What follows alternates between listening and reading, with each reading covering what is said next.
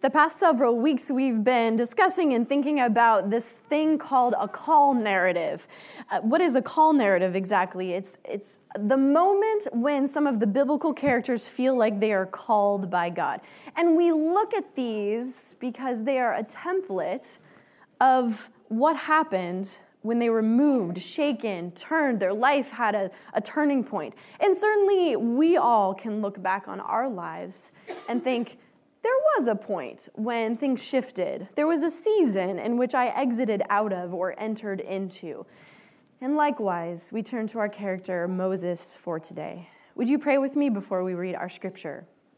Oh Lord, our God, we want to feel enlightened and enlivened by your word for us today.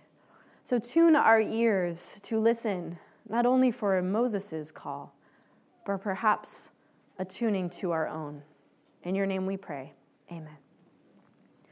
Our scripture for today comes from the very familiar passage in Exodus. So if you'd like to listen, if you'd like to sit back, if you'd like to read, and for those of you who know what's coming forward, maybe you want to take off your shoes, I'll leave that to you. Our scripture for today comes from Exodus chapter 3, verses 1 through 14. Listen to God's word for you, the people, this morning. Moses was keeping the flock of his father-in-law Jethro, the priest of Midian. He led his flock beyond the wilderness and came to Horeb, the mountain of God. There, the angel of the Lord appeared to him in a flame of fire out of a bush. He looked. The bush was blazing, but yet it was not consumed. Then Moses said, I must turn aside and look at this great sight and see how the bush is not burned up. When the Lord saw that he had turned aside to see, God called him out of the bush, Moses, Moses. And he said, Here I am. Then he said, Come no closer. Remove the sandals from your feet, for this is the place in which you are standing is holy ground. He said further, I am the God of your father, the God of Abraham, the God of Isaac, the God of Jacob. And Moses hid his face, for he was afraid to look at God. And then the Lord said, I have observed the misery of my people who are in Egypt. I have heard their cry on account of their taskmasters. Indeed, I know their sufferings. And I have had to deliver the Egyptians to bring them up out of the land that is good and broad land, the land flowing with milk and honey, to the country of the Canaanites, the Hittites, the Amorites, the Perizzites, the Hivites, and the Jebusites. The cry of the Israelites has now come to me. I have also seen how the Egyptians oppress them. So come, I will send you to Pharaoh to bring my people, the Israelites, out of Egypt. But Moses said to God, Who am I that I should go to Pharaoh and bring the Israelites out of Egypt? He said, I'll be with you, and this shall be the sign for you that it is I who sent you. When you have brought the people out of Egypt, you shall worship God on this mountain. But Moses said to God, I come to the Israelites and say to them, the God of your ancestors has sent me to you. And they will ask me, what is his name? What shall I say to them? God said to Moses, I am who I am.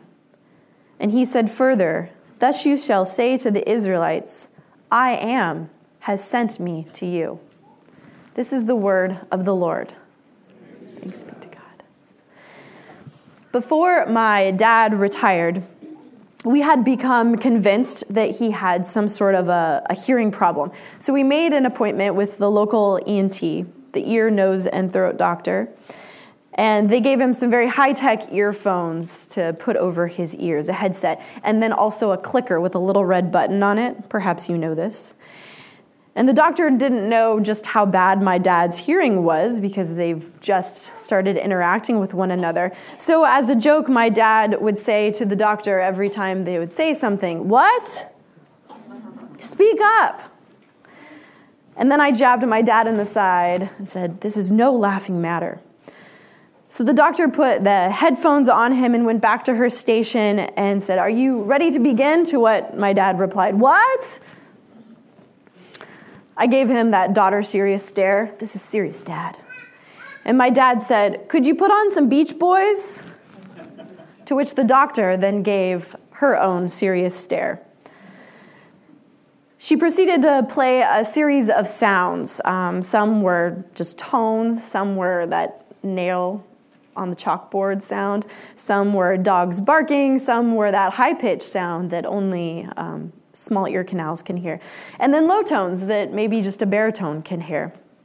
Tone after tone, we sat through this lengthy test, and we came back to her office to look at the results, and we found out that my dad had no hearing problem. His hearing problem was that he was simply tuning out what he didn't want to hear. And I realized at this point that I, myself, being younger, might also have a hearing problem. And maybe you do as well. When it comes to God, sometimes we only hear what we want to hear. And God probably thinks that we have our own hearing problem. Are you deaf? How did you not see that? Who knows what God really was thinking when we turn a deaf ear to God's voice.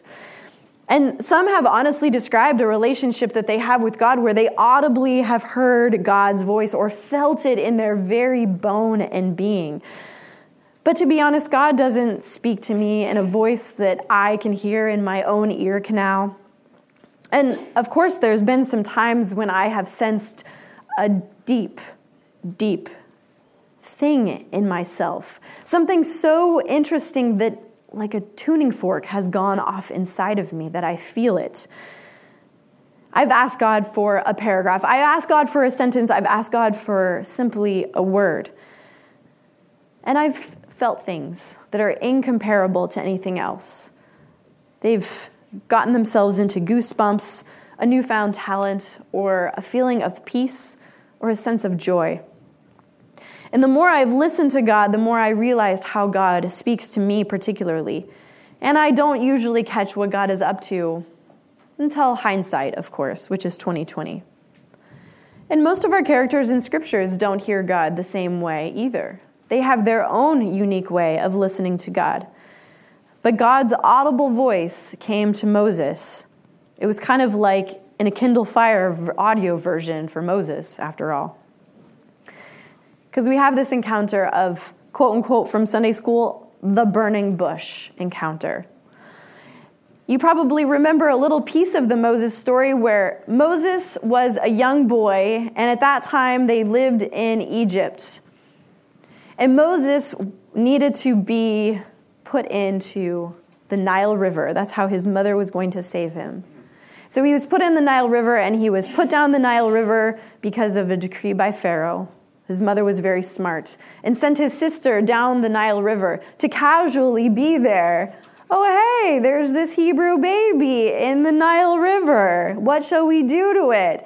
And just then, Pharaoh's daughter was listening. "Oh, how could we not save that baby?" And so she scoops him up, and then she thinks to herself, what am I going to be doing with this baby? And so the sister of Moses, don't tell him that there's a sister, says, "How about I go get a Hebrew mother to nurse this Hebrew baby boy?" And then, of course, she goes and finds Moses' mother to go live in the household. So there, Moses' mother, Moses' sister, and Moses all grow up in Pharaoh's household. Coincidence? I think not. But this is how the story goes, and that's the very quick version of it. And this is where we find Moses, a grown-up man. This is far before him learning about the 10 Commandments. This is far before him having the plagues and going out of Egypt with the Israelites. This is far before all of those great things that we know Moses for. His story is deep and wide, and so we find him a found baby in a basket, having grown up.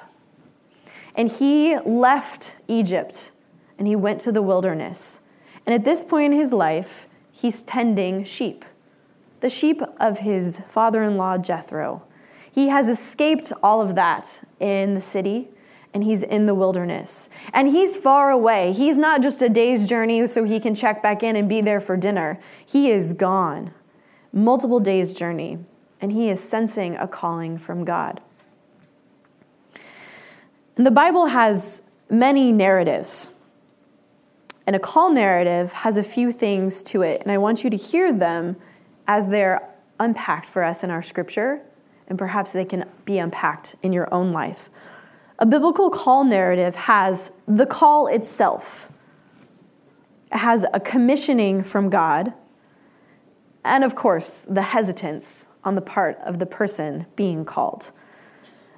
Now, not all of these elements can be found in every call narrative, but they are in Moses's.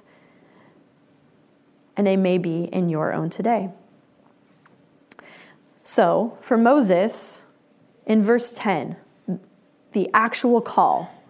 Moses. I don't know how God's voice actually sounded, but it could be deep, it could be high, whatever. But Moses, clearly his name was called out. And then it calls to the commission. I will send you to Pharaoh to lead my people, the Israelites, out of Egypt. And then there's the hesitance. Who am I to be doing this? And then the assurance of who God is to Moses, I will be with you. And of course, we always need some proof, right? And so there's a sign. How will this come to be? How will I know that it is done? How will I know that you are with me? And it says, this will be your proof. That is, who have sent you. When you bring my people out of Egypt, you will worship God on this very mountain. And we know from having read the story that that is exactly what happens. And Moses is feeling secure with the fact that God will be with him. But Moses has a sense of insecurity about who he is. Moses was just a sheep tender, going about the daily work in his own life. And he came about this bush, and he could have said, well, that bush looks funny, and then just have turned away and thought nothing more of it. But instead, he was lured in, drawn in, and this fire in the midst didn't consume the bush. It looked interesting enough for him to go towards it. So his experience and his revelation of God is not just a revelation of God, but it's a revelation by God. God is very in tune with his life. Called and commissioned, Moses can only trust that God's plan of deliverance will happen through him. And this account is more than a story of the life of some unusual person. In a way, it has come to us. And it leaves no doubt in anyone's mind that Israel will be delivered and God is the liberator. Moses is a simple shepherd. Moses had a stuttering problem. Moses couldn't do it by himself. Moses didn't feel equipped. But Moses yet was still called. God doesn't pass us just messages and just leave us there. God passes us messages and gives us a community around us for which to evoke those messages. And I'm grateful for this community here. I thought to myself that Moses had his own call, and what might my call be? And I wanted to offer that as a template also for you all to understand maybe what your call in this world might be. So just out of seminary, I lived with two roommates. One was a teacher at a local Catholic high school, and so I went and accompanied her and 100 other juniors to a week-long backpacking trip in Catalina. Now, I had been to Catalina a few times with my family and friends, and of course, school trips when I was younger. And we were headed out for something different, a wilderness skills week. And for most of the time, we were to live as close to the land as we possibly could. So we actually fashioned our own bowls and our own forks and knives out of what was available to us. And we planted things for the next group, but also reaped the harvest of what previous groups had given to us. And we caught our own fish, and we cooked our own food. It was on a more rugged part of the island, far away from the different camps that you might have experienced, with, those fancy dining halls and showers that they had. But it was a moment when I was hiking around the backside of the island, the part that opens up to the rough seas of the Pacific Ocean, where I realized the majesticness of the sea. It was far different than the harbor that is on the other side that has calm water that comes from the California coast. And so in this ruggedness, I understood the vastness of God's beautiful creation, an amazing creation, and how it all works together. I felt connected to something bigger than myself. And I'll be honest, this trip changed my life. It increased my connection to the natural world, and I understood the power and majesty of God in a different way. And though this trip was only 10 days, I experienced something that was transformational. And it was a trip that I went on. And I wonder if there was a trip or a season in your life that was different for you all, that increased your majesty of God.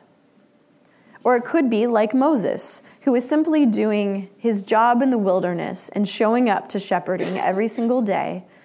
And perhaps God's call for you came through that. And for me, it solidified my career as a pastor.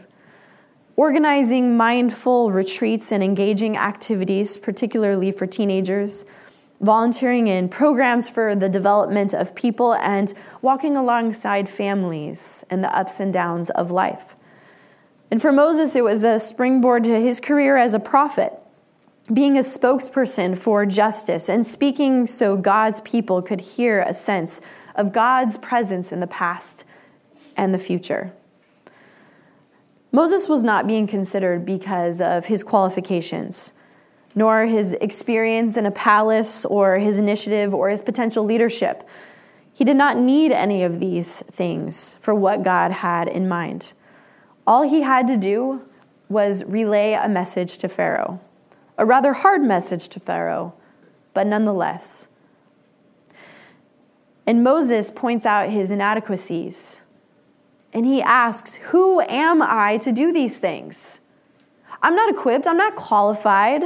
I don't know what I'm doing. I'm too young. I'm too this.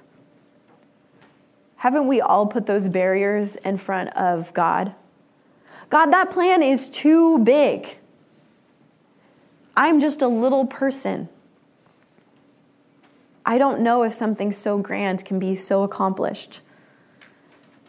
And Moses put Moses' trust in a big God and understood that this would happen. There's a story from one of my favorite theologians as he was walking along the seashore with a whole bunch of his friends and his kids. And the kids were walking around and they were understanding like, oh, there's a seashell, there's a seashell, there's a seashell. And you know how little kids are. They have tiny hands. And so their hands were filled with seashells and just running around, so excited. One of them had a jacket on, and so they discovered that they could put all of their shells in their jacket. And those shells in their jacket and their shells in their hand, they were their treasures. They're amazing things that they have. But then in the distance, they looked out. And they saw a beautiful starfish floating in the water. And that beautiful starfish that was floating in the water was something that one of the kids said, I've got to have it. I've got to have it. And you can sense this feeling of compulsion. There was a call narrative that was happening to this child at this moment. He really wanted to get that starfish. But he had something in his hands that he couldn't let go of. And ladies and gentlemen, this is a parallel to what could happen in our lives. What are we holding on to? What are the things that we have in our own life that we have to put down in order for us to go after that starfish? It's clearly there, floating in the water, for us to see, for us to recognize, and it's there for a purpose. And so we have to put down something in order for us to go look out and grab the starfish and call it our own. Of course, it wasn't really his. And I wonder what it is in your life that you need to put down. Moses had things that he had to put down. I had to have things that I needed to put down.